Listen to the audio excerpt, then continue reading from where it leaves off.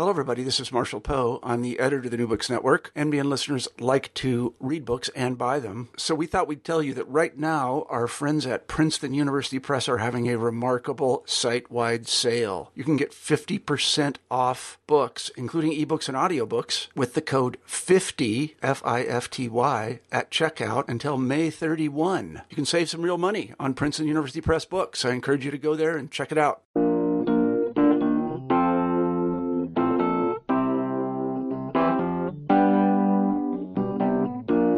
Hi there, I'm Jason Schulman, and this is New Books in Australian and New Zealand Studies. My guest today is Claire Higgins. She's a senior research associate at the Kaldor Centre for International Refugee Law at the University of New South Wales Law School.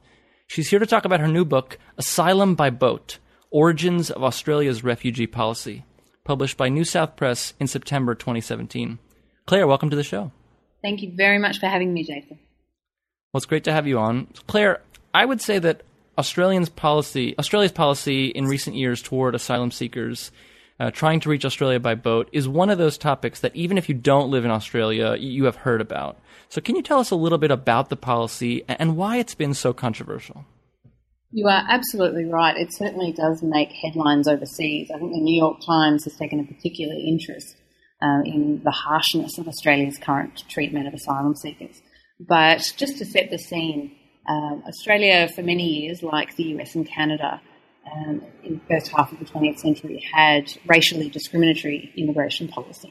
And then when it moved away from that, there were other changes in the immigration landscape, and asylum seekers began travelling to Australia by boat. And so for the last, say, 25 years, Australia has taken a particularly harsh approach, increasingly harsh, beginning with the institution of a system of mandatory detention, where if an asylum seeker arrived by boat, they would be mandatorily detained.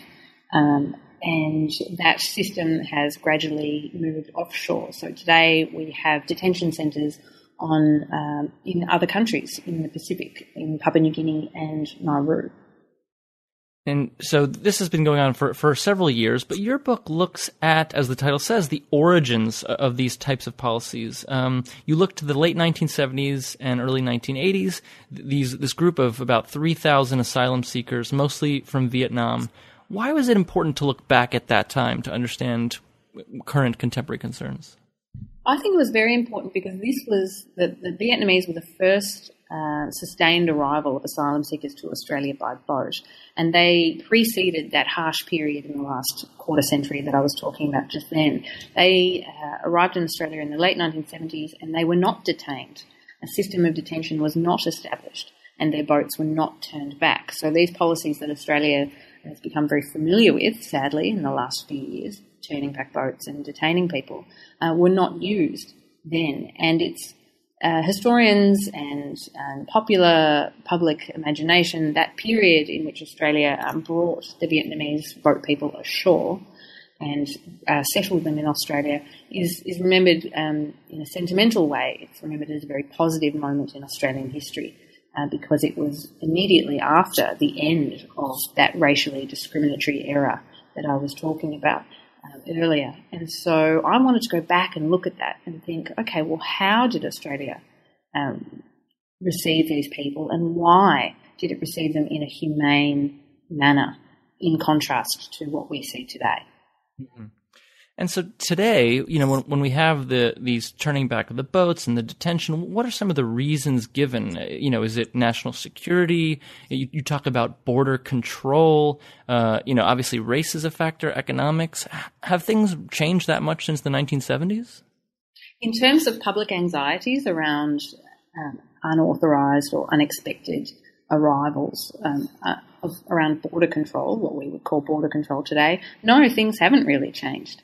And government in Australia has always sought to control entry. This was sort of a founding principle when Australia was federated as a nation in 1901, control of immigration. The difference really is that government in the late 1970s and early 80s, when the Vietnamese were coming, handled that issue politically and in policy terms very differently, because it attempted to reassure the public that it was in control and that these people who were sailing to Australia deserved to have their claims for protection assessed. So today what we've seen is sort of a race to the bottom between major political parties. The issue has become very politicised in a negative way. That's right. And one of the things that is really interesting about the book is that there's kind of bipartisan criticism, that neither of the two major parties really comes out looking very good. Is that right? Oh, see, I think they ended up working together. I think in the book I tried to show that behind the scenes there was a lot of debate within the public service between civil servants over how to respond to the votes, but the political leaders actually tried to present the needs of these asylum seekers in a very positive way to the public. There certainly was some political tension between. In Australia, we have two major parties: Liberal, which would be sort of the more conservative side of politics, and Labor, which would be left of centre. And when the Vietnamese were coming, the Labor Party, for the first few years, had some unrest because the trade unions were not necessarily happy about people coming here unauthorised. They viewed those fleeing Vietnam through a class lens. That these were people who would come to Australia and vote Liberal. They would vote for the right. That they would take Australian jobs. All these economic anxieties and hang-ups were present in the debate then. But ultimately, we did reach some form of bipartisanship, and that certainly helped carry the day. One of the important figures in the book is the then Prime Minister Fraser. How does kind of this story shed light on his legacy? What I think is really interesting, Jason, is that when we look at studies of Fraser's legacy and his government and its decision-making, studies that were published before the mid-90s, after mandatory detention had come in and asylum seekers became much more of a political issue in Australia, if we look at those early studies, they don't even mention this issue. They don't mention refugees who've sailed to Australia by boat. They barely mention Australia's large-scale resettlement of Vietnamese. And I think when we look at his legacy, that is a very interesting realisation, because we can see that his government was successful in playing down this issue. It didn't make political hay. It avoided the politicisation of asylum seekers coming by boat. And we realise that we're looking at the period of his government and its management of asylum seekers because we've been prompted by the politicisation of policy today. One of the criticisms of the Australian policy right now is that there's very little access for journalists and human rights groups. What was it like then? Were you able to access sources, archival materials about the 1970s story? Yes, I had excellent access to archives held in Canberra, in Australia's capital, at the National Archives. These were Department of Immigration files and Foreign Affairs files, cabinet records. And I also had access to files maintained by the UNHCR, the UN Refugee Agency, based in Australia at the time. The legal advisor at the UNHCR then is today the world's foremost legal expert on the Refugee Convention, Professor Guy Goodwin-Gill. And he was based in Australia at the time, and his files show how the Australian government liaised with the UN Refugee Agency over the reception of asylum seekers.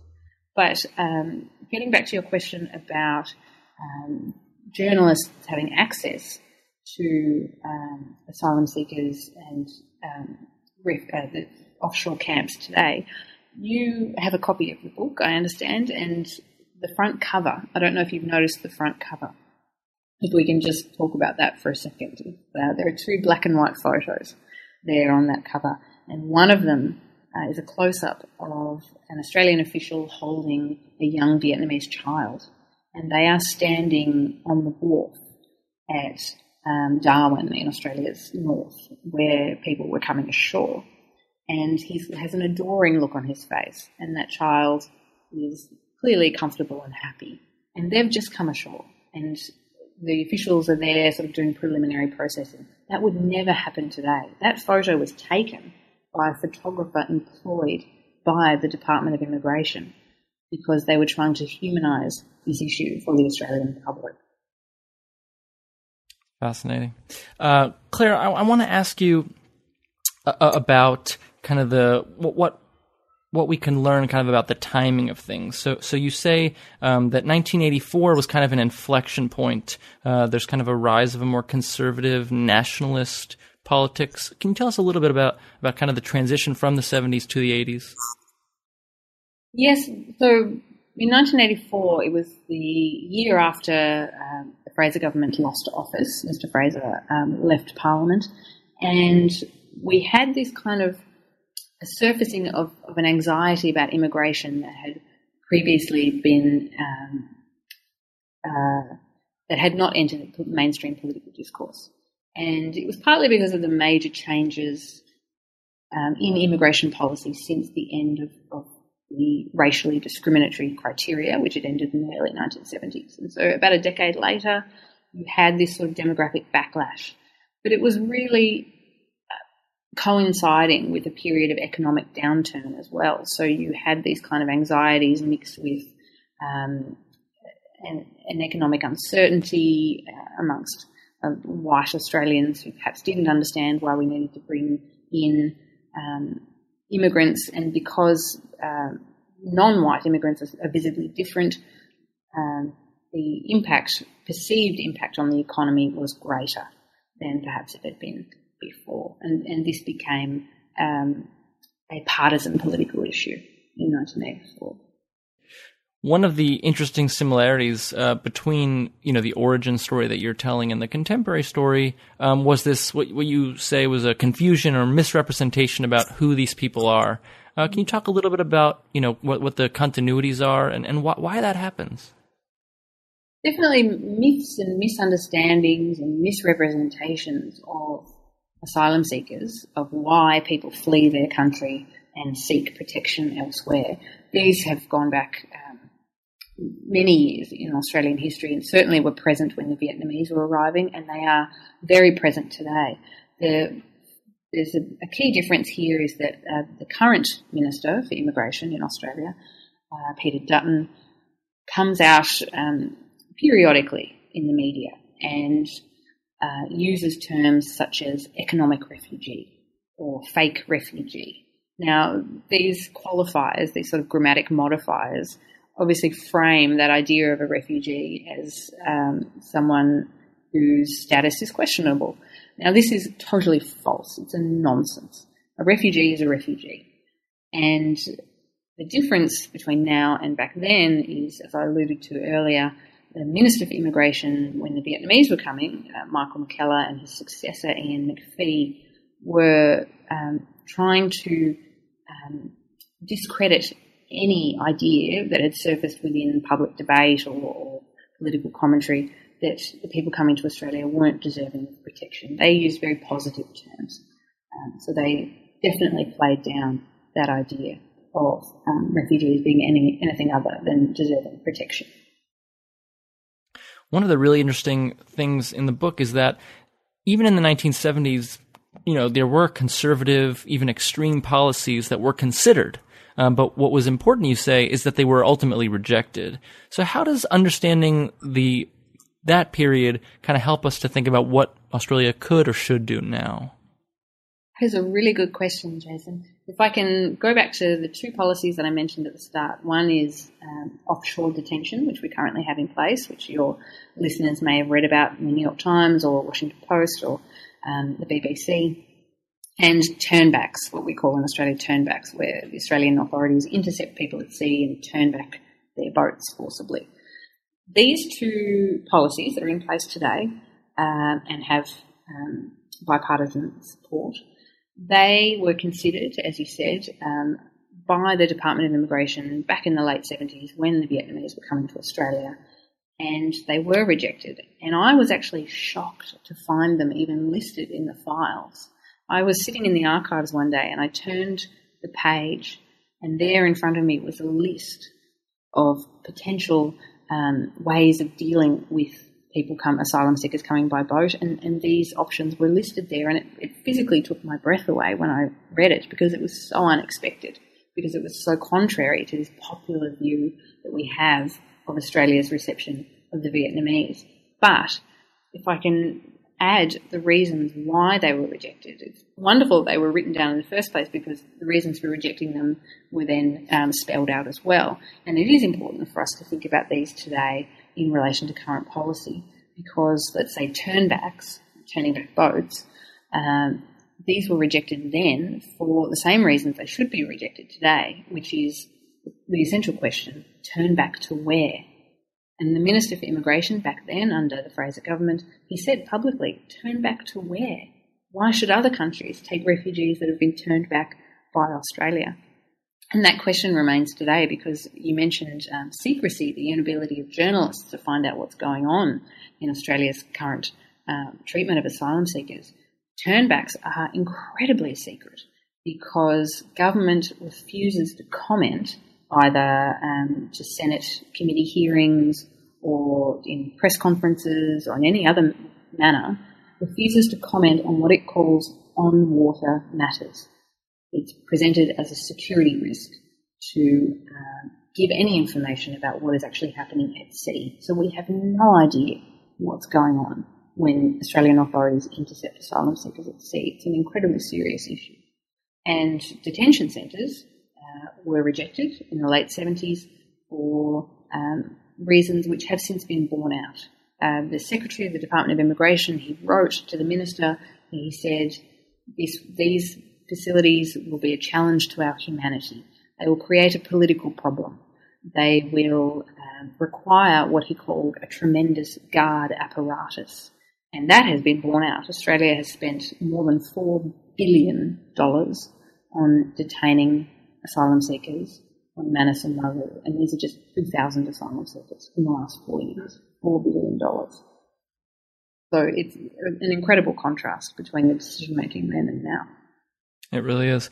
Claire, I want to thank you so much for being on the show today. That's Claire Higgins. Her new book is Asylum by Boat, Origins of Australia's Refugee Policy, published by New South Press in September 2017. Thanks so much for listening, and we'll see you next time.